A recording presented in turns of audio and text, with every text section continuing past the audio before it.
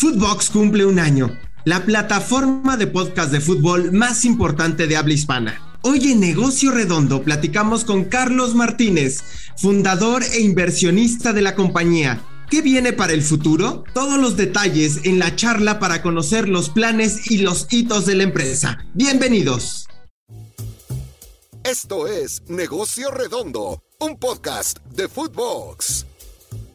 Hola, ¿qué tal? ¿Cómo están todos? Bienvenidos a un episodio de Negocio Redondo. Y bueno, no digo a un episodio más, porque hoy es un día muy especial para todos nosotros, porque Footbox, nuestra compañía, cumple justo un año. Y para hablar de esto, la misión, el modelo de negocio, las perspectivas e inversiones, está con nosotros Carlos Martínez, uno de los fundadores e inversionistas de Footbox, uno de las cabezas de este gran proyecto, y que bueno, pues le dio vida primero obviamente en sus pensamientos, luego en la inversión, y luego ya nos contará. Carlos tiene, más de 25 años de experiencia en la industria de los medios. Fue presidente de América Latina para Fox Networks Group, donde trabajó desde 2001 hasta la venta de la compañía a Walt Disney Company. Anteriormente también estuvo en Discovery Networks, Turner Broadcasting System y Grupo Telecable Mexicano. Carlos, primero que nada, muchas felicidades y gracias por estar aquí para platicar qué hay detrás de todos estos 40 shows que tenemos y de la industria del podcasting. ¿Cómo estás, Carlos? Bienvenido. Hola, Iván, ¿cómo estás? Muy buenas, gracias y buenas tardes a todos. Y sí, como tú decías, bien contentos porque vamos a cumplir un año de haber lanzado Footbox al aire. Realmente 2 años desde que empezamos a crear la compañía en medio de la pandemia, pero desde que lanzamos nuestros primeros podcasts, nuestros primeros 30 podcasts, ya un año, ¿no? Se dice fácil, pero híjole, han pasado creo que el año en Footbox han sido como mis 20 años en Fox, así de fuerte, ¿no? Pero bien, todo bien. Porque sobre todo la inversión viene haciendo un poquito de historia. Cuando nosotros empezamos a escuchar la palabra podcast fue por ahí del 2001, cuando Steve Jobs lanzando este iPod, pues dice, hoy pues vamos a lanzar también esto de qué es podcast, y uno no sabía si era radio, si era subir el programa de radio a internet. Hoy obviamente el concepto en su momento, y tú mejor que nadie lo sabe, Carlos, parecía que iba a menos o bajaba, ¿no? Y que moría, pero de repente, ¡pum! Hace 3-4 años en los Estados Unidos viene una serie de podcasts que detonan el mercado, y en América Latina empieza cada vez más a ser relevante, protagonista. Y este comentario me lleva a preguntarte ¿por qué los podcasts? ¿Dónde, cómo nace esa idea de decir, a ver, queremos estar aquí, quiero invertir aquí? Y además no es solo invertir en, me voy a aventar 2 o 3 podcasts, es crear una compañía de podcasts, como no hay en América Latina dedicado a un deporte en fútbol. ¿Cómo nace y cómo es esta idea, Carlos? Cuéntanos. Bueno, Iván, la verdad es que la primera vez que yo oí la palabra podcast la oí de que era mi jefe en Fox y un gran amigo, Hernán López, que creó una compañía de podcast cuando él salió de Fox en 2016, 2017 por ahí. Y me empezó a decir, oye, los podcasts. Y decía, ¿qué es eso del podcast? Yo pensé que era como un programa de radio grabado. Y sí, mucho al principio los podcasts eran los programas de radio grabados que se empezaron también a usarse por todas estas compañías de sitios web que podían sintonizar estaciones de radio de todo el mundo y después los ponían on demand. Vino la palabra podcast desde el iPod, como tú bien lo dices, con Steve Jobs, muy visionario en ese sentido. Y ahí empecé a ver lo que era podcast, ¿no? Me empecé a meter las cosas que estaba haciendo Hernán, de entretenimiento con su compañía Wondery, y después ahí me enganché en los podcasts, pero me enganché obviamente en la parte de deportes, ¿no? En la parte de deportes que me gustaba, y me di cuenta que estaba bueno porque yo podía consumirlos en el momento que yo lo quería hacer, ¿no? Mucho de lo que también está pasando, se conjuntaron varias cosas. La primera, obviamente, mi salida después de la venta de Disney, dije, bueno, ¿ahora qué hacemos? Vamos a generar contenido, que es lo que sabemos hacer. La segunda fue que me di cuenta que faltaba mucho, sobre todo en Estados Unidos, en el mercado hispano de Estados Unidos, que es uno de los mercados en donde estamos más apuntalados y con estrategia fuerte. No había espacio, no había mucho espacio disponible para el debate y análisis, ¿no? Los canales de televisión abierta en español acá son más rentables por poner bailando por un sueño o un reality show que tener un programa de controversia y análisis editorial después o antes de un partido. Entonces me di cuenta que la gente pues como que necesitaba como oír esas discusiones y imaginarse discusiones y eso que pasaba antes, que es que los suscriptores, pues la gente se pone a discutir con los anchors o con los comentaristas o a debatir lo que piensan en los espacios que tienen en sus casas, en sus trabajos, en la oficina, con sus amigos, etcétera. Toda esa falta, por un lado, el que estaba yo empezando a oír, me enganché en la parte de podcast de deportes, y después por el otro lado la falta de ese contenido me abrió como que la cabeza de decir, bueno, generemos esto, ¿no? Generemos un espacio en donde la gente pueda oír todos los diferentes géneros de deporte, de fútbol en podcast. Y así fue donde como creamos Footbox. Carlos, hay que decir también a todos los que están escuchando este episodio que, bueno, uno de los puntos claves que, bueno, además de ser una compañía de podcast, Footbox es una comunidad. Ya tiene más de 2 millones de cuentas alcanzadas, más de 1 millón de listenings.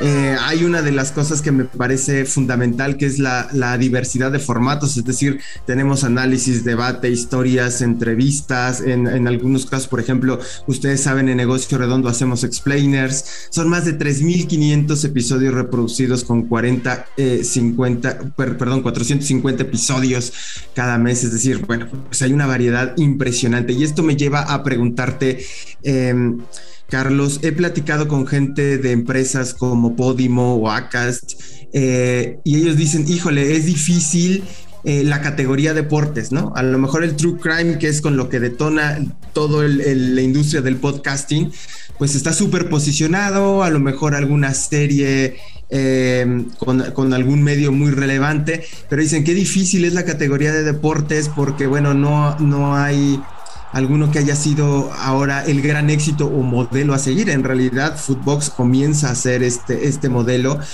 Y cuéntame lo difícil que es emprender en una compañía en esta categoría de deportes, y cómo ha sido este proceso de creación, de emprendimiento y de visualización de negocio, Carlos. Sí, esa es una pregunta muy interesante a tu estilo, Iván, pero hoy ya estamos en 3 millones, by the way, estamos en 3 millones de podcasts escuchados y más de 1,5 millones de followers al mes, de gente que nos oye, 1,5 millones de personas están oyendo nuestros episodios cada mes ahora ya. Pero como tú dices, es difícil porque es un nicho nuevo. Mira, estamos hablando de un medio nuevo como los podcasts, que se está haciendo un espacio en el espacio de la gente, ¿no? Lo único, cuando me preguntan, es que no compites con esto, no compites con las novelas, no compites con las series, no compites con música, no, sí, competimos. Lo único con lo que todos los seres humanos estamos medidos es el tiempo. Es lo único que no cambia. Y eso se lo aprendí a un dueño de una de las compañías que trabajaba, uno de los visionarios más importantes de televisión. No, todos competimos por el tiempo. El tiempo de la gente es finito. Dentro de ese tiempo hay cierto tiempo que ellos están dedicando a consumir contenido, ¿ok? En diferentes formatos. Obviamente toda la parte tecnológica nos ha llevado a consumir más tiempo de lo que nosotros consumíamos. Yo cuando era chavo, tengo 50 años, cuando yo era chavo consumía 5 horas o 6 horas de televisión, ¿no? Y quizás media hora de radio cuando iba a la escuela o lo que sea. Ahora obviamente una persona de 18 o 19 años está consumiendo entre 9 y 10 horas al día de contenido premium. No estoy considerando dentro del contenido WhatsApps, ni chats, ni emails, nada de eso, sino contenido premium, que quiere decir cuando tú estás recibiendo información de algún tipo, tanto ya sea por audio, por video, por las dos, ¿no? Que estás jugando, interactuando con un juego que tiene audio y video. Entonces son entre 8 y 9 horas al día. Es impresionante cómo se ha ido, ¿no? Pues eso ha sido muy bueno. Pero dentro de todo este mundo, obviamente el podcast está apenas empezándose a conocer en América Latina, y en Estados Unidos ya está bastante bien, está muy, muy consolidado, está creciendo el mercado de podcast, pero obviamente el mercado del general market, que le llaman, que es en inglés. Y dentro de eso está el segmento en español, la subdivisión de español, y dentro de la subdivisión de español está la división de deportes, y dentro de la división de deportes está la división de fútbol, soccer. En América Latina no tenemos todavía el primer paraguas, no tenemos todavía el paraguas de que el podcast ya es un medio conocido, importante. Fíjate, de los 3 millones de gente que han escuchado en un año nuestros podcasts recurrentes, yo te puedo decir que un 45% de la gente son nuevos, que oyen por primera vez un podcast. Es impresionante porque entonces lo que estamos haciendo es que a través de todo nuestro talento deportivo, que está en otros medios, están en canales de televisión, de radio, escriben en periódicos, etcétera, que es algo padre que yo siempre he creído que los talentos deportivos tienen que estar en muchos medios para que generen valor ellos mismos, para ellos mismos y para el medio en el que están trayendo gente a nuestro medio, ¿no? Están trayendo gente a que oigan podcast. Entonces, pero el 40% de la gente que nos está viendo por primera vez, significa que es un medio que apenas se está desarrollando. Entonces, tenemos un medio que apenas se está desarrollando. Segundo, dentro de ese medio, como tú dices, lo más fácil para hacer en un podcast es true crime, vampiros, historias de amor, telenovelas, etcétera. Y aparte son evergreen. Las pones y las puedes oír y oír y oír y oír y oír y oír. Nosotros no, estamos yéndonos a un nicho que es solamente deportes, después en español, y mucho lo que estamos haciendo, Iván, es que nuestro contenido deja de ser relevante a la semana, porque son temas de la actualidad de fútbol. Por ejemplo, el tuyo de Negocio Redondo, no, el tuyo de Negocio Redondo es un podcast evergreen. Yo puedo oír desde el 1 hasta el último episodio que llevas. ¿Cuántos llevas? ¿70 episodios o cuántos llevamos de Negocio Redondo? 116 ya. 116 episodios. Entonces yo puedo oír tus 116 episodios y son relevantes todavía para el tiempo, pero no puedo oír el episodio número 1 de Footbox México con Andrei Marín y el ruso, o Mother Soccer, porque bueno, a lo mejor están hablando de cuando el Tata iba a ver si calificaba la selección mexicana o si el América estaba contratando a un entrenador que ya ni está. ¿Entiendes? Entonces, ese es el otro gran tema que tenemos, que la mayoría de nuestro contenido es un mix, pero ese mix es estamos abriendo un mercado nuevo, en un medio nuevo, y aparte un nicho nuevo que es óyenos on demand todos los días.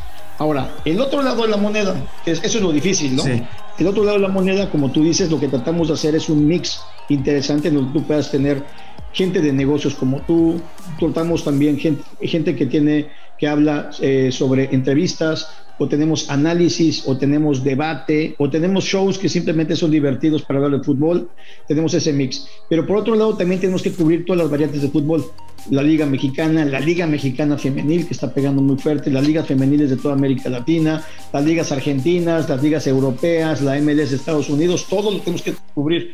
Entonces, hacer ese mix, lo más tardado que para nosotros fue lograr hacer 40 podcasts que por lo menos tocaran uno de los bases más importantes de los diferentes géneros que importan al fútbol, desde negocios contigo hasta esta parte, ¿no? Entonces sí es fue difícil, pero muy interesante a la vez. Y ese ha sido el éxito y el reto de nosotros. El éxito porque somos los primeros, somos la única compañía de podcast en español que hace todo esto. Hay muchos podcasts de español y muy buenos, muy buenos podcasts allá afuera, pero son todos aislados. Nosotros estamos poniendo todos los podcasts en un solo lugar, en un solo ambiente. Y la otra cosa bien importante para mí, Iván, que ha sido el pilar más importante, es que ustedes están totalmente libres y abiertos a decir lo que ustedes quieran hacer, ustedes quieran decir. ¿Por qué? Porque cuando tú estás en televisión, si yo tengo un programa de televisión, ¿no? Y va el mister a la última palabra, y tenemos a 5 anchors en la última palabra, pues obviamente la línea editorial del canal primero importa, y después, dependiendo de la línea editorial, no estoy hablando de la censura, sino de una línea editorial, de un estilo. Sí. Que tiene que existir un estilo de canal.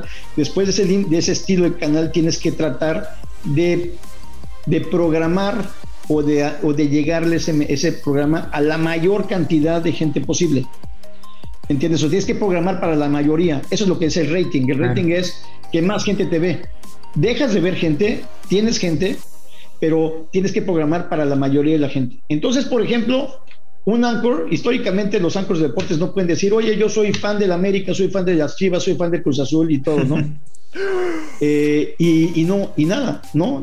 Aquí en podcast, al contrario, aquí el podcast, tú escoges como usuario a qué persona quieres oír, Y cuando tú oyes a una persona, lo estás oyendo porque te identificas con ese anchor deportivo, te identificas con su estilo, te identificas con que le va a la América o que odia a la América o que le va a las Chivas o que le va al Cruz Azul o que le va al Pachuca o al León o que no le va, y lo buscas por lo que es el anchor. Entonces lo que tenemos que hacer en los podcasts es ser todavía más bold, más fuertes en nuestros comentarios para que la gente se identifique más con nosotros. Y también hay mucha gente que te oye porque le caes mal, ¿no? Dicen, oye, este cuate, a ver, ahora qué va a decir en contra de la América, lo oye porque le choca que le vaya en contra de la América para tirarle, pero lo oyen y esperan que tú digas eso.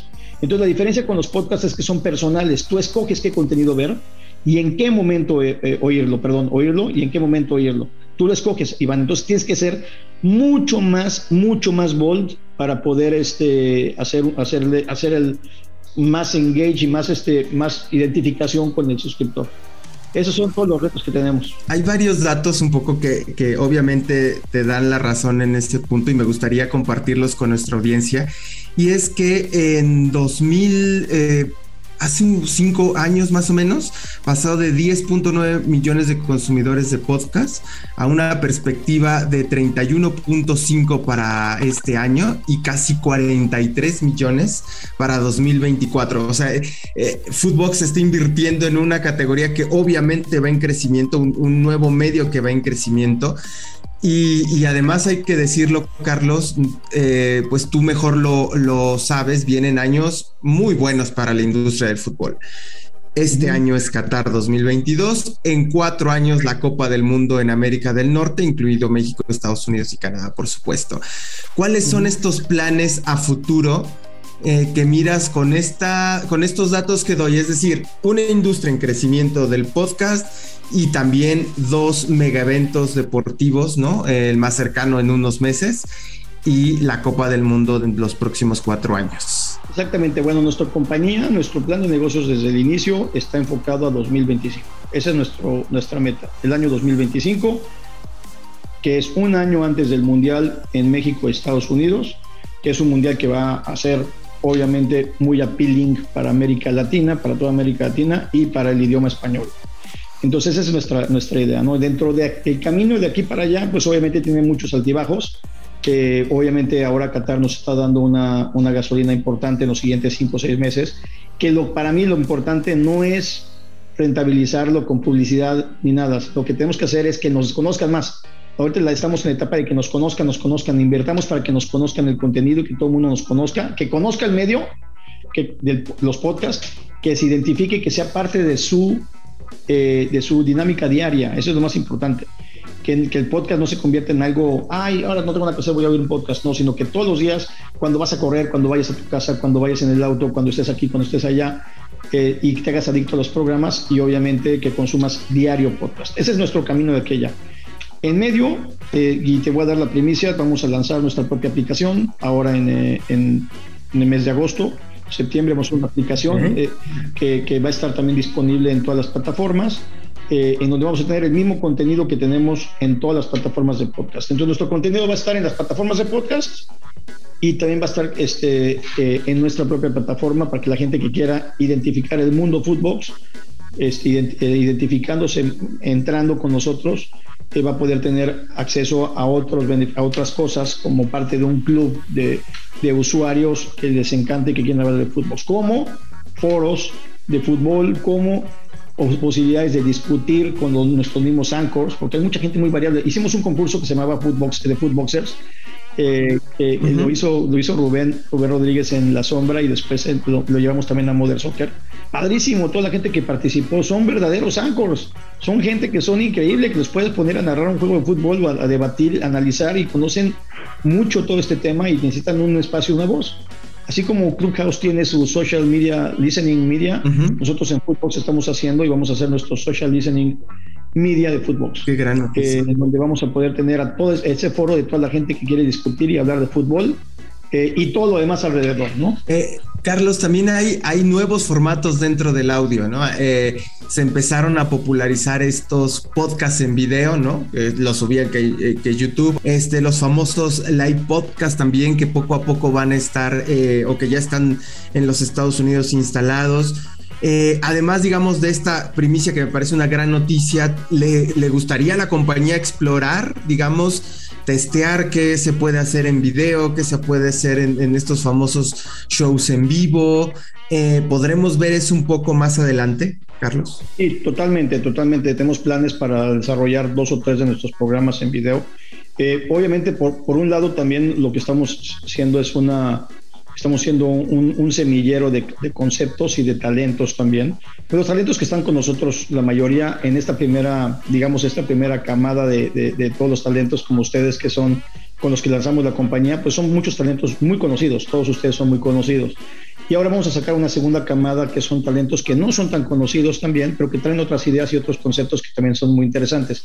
Pero uno de los temas importantes es que nos estamos convirtiendo en un semillero de conceptos. Es muy padre y muy fácil relativamente comparado con televisión el poder probar conceptos en audio y después llevarlos a televisión. El ejemplo más claro es el Money Line Show. El Money Line Show empezó como un podcast que salió de una necesidad de hablar sobre los temas de apuestas deportivas de una manera legal y de una manera ordenada, y ahí enseñarle a la gente lo que es y que se convierte en un juego, no en una adicción.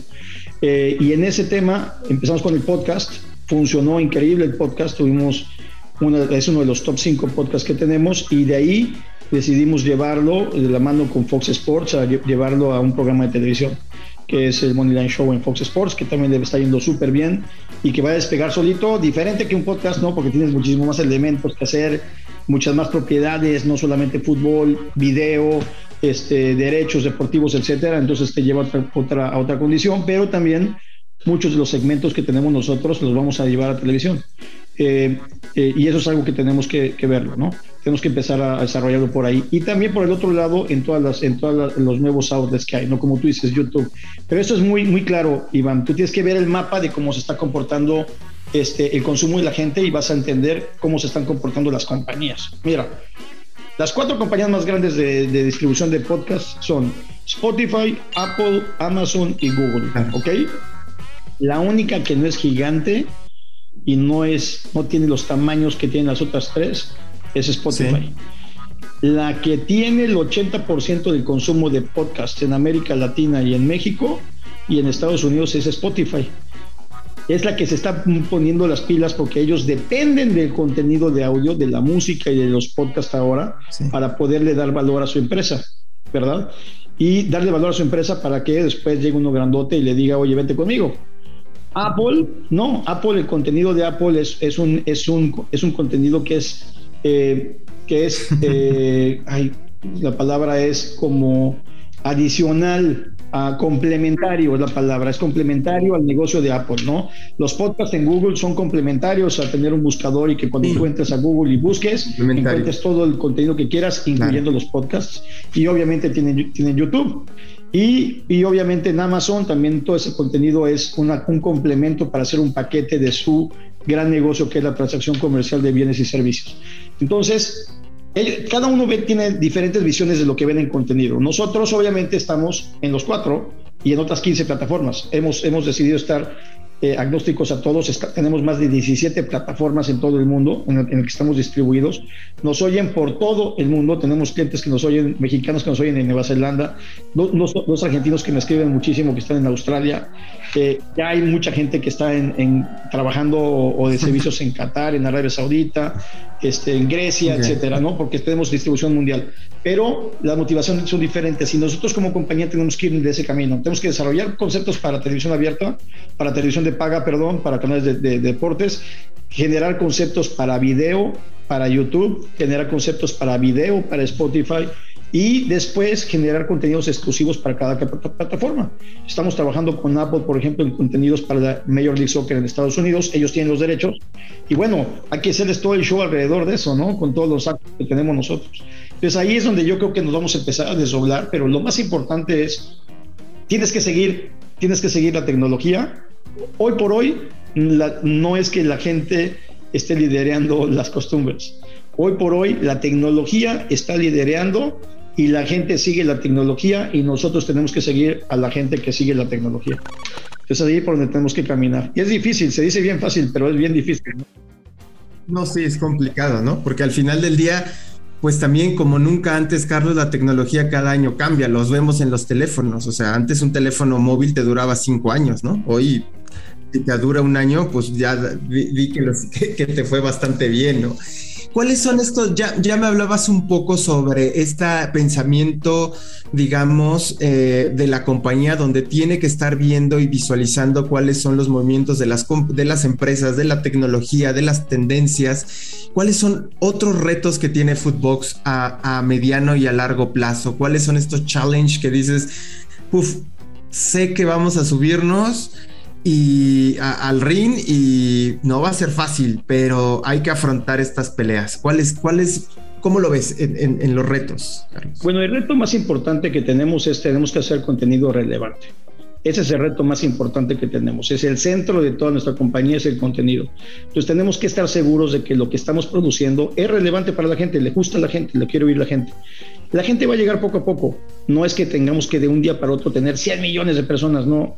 Vamos a ir poco a poco y la gente de boca a boca es la mejor opción que tenemos para que la gente nos conozca, porque obviamente tenemos recursos limitados para poder invertir en medios. A mí me encantaría tener dinero para poder expandirme con medios y con producto, pero con lo que tenemos estamos bien.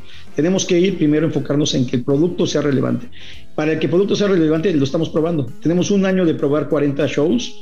Algunos los vamos a cambiar, algunos los vamos a mejorar, algunos estamos cambiando las frecuencias, la duración, los días, poniendo los conceptos en otros podcasts, haciendo podcasts en conjuntos, haciendo playlists de podcasts, ¿no? Que es un tema que tenemos. Si tú ves en Spotify, no vas a oír, hay poca gente que va y oye el álbum de Maluma enterito, sino que busca las canciones de Maluma junto con las canciones de Bad Bunny, con las canciones de otros, de Reiki, no sé quién más oye en mis hijas, en un solo playlist. Sí. Entonces también tenemos que generar nosotros nuestros propios playlists de contenido, pero lo más importante, el reto más importante para mí es que tenemos que estar seguros que el contenido que estamos investigando y que estamos generando en conjunto es contenido relevante para la gente. Eso es lo más importante.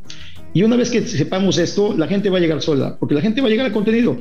Y después el reto es ayudarnos como industria para que la gente vaya cada vez más adaptando los podcasts como parte de su rutina diaria de consumo de contenido. Ayúdame a dimensionar con algún insight o con algo que nos puedas compartir de la compañía, de qué tan caro o no caro, o cuánta inversión o cómo es la inversión para levantar una empresa así como Footbox.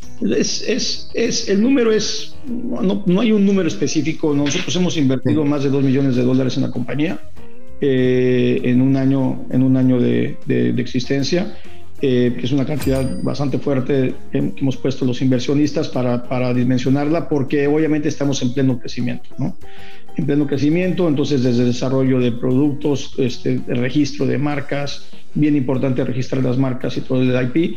Pero obviamente tú puedes empezar tu podcast. Hay podcasts que son súper exitosos y que están hechos por dos amateurs o un amateur que empezó a hacer unas cosas, ¿no? A mí me encanta, yo me he estado metiendo muchísimo en los podcasts y hay podcasts que son realmente fascinantes y que no costaron casi nada, ¿no? Son dos personas hablando o teniendo un buen diálogo, quizás que vienen de otra plataforma. La mayoría de los podcasts importantes son podcasts que vienen de otra plataforma, vienen de un programa de radio, ¿no? Como La Cotorrisa o La Corneta, o vienen de un programa de YouTube, ¿no? Como el Wherever Tomorrow o Padilla, que son chavos súper talentosos. La verdad los admiro porque son bien talentosos y tienen esa chispa que conecta a la gente. Es lo más importante. Si tú tienes la chispa que conecta a la gente en tu tema, en tu formato y en tu estilo, la gente te va a seguir en cualquier medio. Y por eso te repito que lo más importante es el contenido y que tenemos que hacer producto que sea appealing a la gente, ¿no? Carlos, ya para ir cerrando, últimas preguntas, y esto es más bien casi una pregunta personal, es ¿por qué Carlos Martínez tiene paciencia para desarrollar producto y negocio, entendiendo que hoy los medios y los emprendimientos, pues bueno, buscan el retorno y rápido ser negocio y rápido facturar, y bueno, pues muchos mueren en el intento, hay que ser honestos en ese punto, ¿no? Pero ¿de dónde viene? Parece que tú juegas la Premier League y no la Liga MX, ¿no? En donde todo es rápido y quiero resultados pronto. Y tú hablas de un proceso de 1 año, 2 años, un poco para que te conozcan, luego ir desarrollando un poco más. ¿De dónde viene esa paciencia, Carlos? ¿Y por qué crees firmemente que esto es un proyecto de mediano y largo plazo? Bueno, porque yo creo que obviamente al ser un medio nuevo, pues obviamente tiene que desarrollarse este medio, pero yo sí creo que es un medio complementario para el estilo de vida de toda la gente, ¿no? Porque la gente necesita oír contenido. Y así como oyen música, y así como empezaron los audiolibros, ¿no? Que se me hace algo fantástico, ¿no? Todos mis amigos que leen libros dicen que yo soy que estoy mal porque yo oigo los libros, ¿no? Me gusta oír los libros más que leerlos, porque cuando los leo me quedo dormido. Me da sueño. Entonces prefiero oírlos, pero entonces cubren un aspecto de mi vida y de mi consumo. Entonces yo creo que sí es importante siempre pensar en el largo plazo para poder generar valor en algo. Y yo creo que eso obviamente lo tengo de Fox, ¿no? Cuando trabajaba en Fox y entonces estuve como presidente de América Latina, todas las decisiones que tomábamos eran siempre apoyadas por el board y por los dueños de Fox para hacer un proceso a largo plazo. Siempre buscando los resultados a largo plazo, entendiendo que obviamente tienes que llevar el camino conforme puedas, ¿no? Nosotros, ¿qué es lo más importante? Lo más difícil, lo más importante es que podamos tener la compañía que no vaya tan rápido que arrebase, o sea, que no tengamos resultados y que nos cueste mucho dinero y no tengamos con qué pagarlo, y tampoco tan despacio como para que nos vayan ganando la competencia, ¿no? Entonces tenemos que ir a ese pace, pero pensar en 5 años. Y es muy difícil, ¿no? Si nosotros hemos tenido muchas ofertas de muchas plataformas que nos han dicho, 2 plataformas por lo menos y 2 manufactureros de teléfono nos han dicho, oye, quiero que seas exclusivo en nosotros y te compramos tu programación. Yo digo, no quiero ser una productora, nuestro modelo no es ser una productora de contenidos. Eso lo podremos hacer fácil, ¿no? Footbox produce contenidos, formatos y se los vendemos en exclusiva a Amazon, a Apple, a Samsung o a quien sea. No es el modelo que queremos crear, creo que es una parte del modelo y estoy súper abierto a que podamos producir contenidos exclusivos para plataformas. Creo que es un camino que vamos a seguir, pero no todo y no toda la compañía, no convertirnos en una compañía productora. Nosotros tenemos que hacer un crowd, una audiencia, un estadio de gente. Tenemos que meter cierta cantidad de gente que quiere escuchar el contenido, que tiene cualquier tipo de contenido que le gusta. Si no le gusta fulanito, tiene sultanito. Si no le gusta hablar de varonil, habla de femenil. Si no le gusta el fútbol mexicano, habla del fútbol europeo. Si no le gusta André Marín, tiene a Miguel Gurwitz. Tenemos que tener todas esas opciones, pero que tengan en común algo. Y eso que tienen en común son 2 cosas. 1, que hablan español, y 2, que les gusta el fútbol. Esas son las 2 cosas que tenemos que tener en común en esa audiencia y en este club que estamos formando poco a poco. Y para hacerlo necesitamos 3 o 4 años, no lo podemos hacer en 1 año. Hablabas, la última pregunta, Carlos, hablabas del 2025 como un punto clave. ¿Qué insights o cómo te gustaría que se describiera la compañía en ese año y dónde vamos a estar? Yo creo que para 2025 vamos a tener una audiencia de más de 15 millones de personas que van a estar en toda América Latina escuchando diariamente por lo menos 3 programas de fútbol. Ese es mi punto. Ese es lo que quiero llegar. 15 millones de personas que todos los días estén oyendo por lo menos 3 productos diferentes de fútbol. Y ahí es donde tengo la cabeza puesta, ¿no? Ahora, fuera de toda la parte corporativa y todo, la verdad es que me sobra tiempo. ¿Y no? ¿En qué me pongo a hacer? Bueno, pues me pongo a crear y hacer cosas y mantenerme ocupado para no volverme loco. Entonces también eso también tiene que ver, ¿no? No es que, soy un visionario. No, eso no es hacer un visionario. Aquí es de tener un concepto, de creer en el concepto y de darle tiempo que el concepto lo haga, ¿no? Y es lo que tenemos que hacer. Carlos, pues muchísimas gracias por estar aquí en Negocio Redondo y sobre todo pues explicar pues todo lo que hay detrás de todos estos 40 shows que tenemos y la lógica de la empresa, hacia dónde va, por dónde vamos caminando y cuáles son los objetivos. Muchísimas gracias, Carlos, por estar aquí con nosotros. Muchísimas gracias, Iván, el mister, y te felicito porque tú sabes desde la primera vez que me entrevistaste, yo te he seguido porque yo creo que tú eres uno de las personas que tienen mejor información del mundo de los negocios, del deporte, entre otras cosas. y la verdad es que cada vez que te oigo aprendo muchísimo de la parte del negocio. Así es que muchas gracias por confiar en el proyecto de Futbol. Eres de los fundadores que creíste en este proyecto y te agradezco mucho y ahí vamos. No los voy a defraudar. Gracias a ti, Carlos, por sumarnos a este proyecto y a esta idea. Muchísimas gracias. Esto fue Negocio Redondo con Iván el Mr. Pérez, exclusivo de Footbox.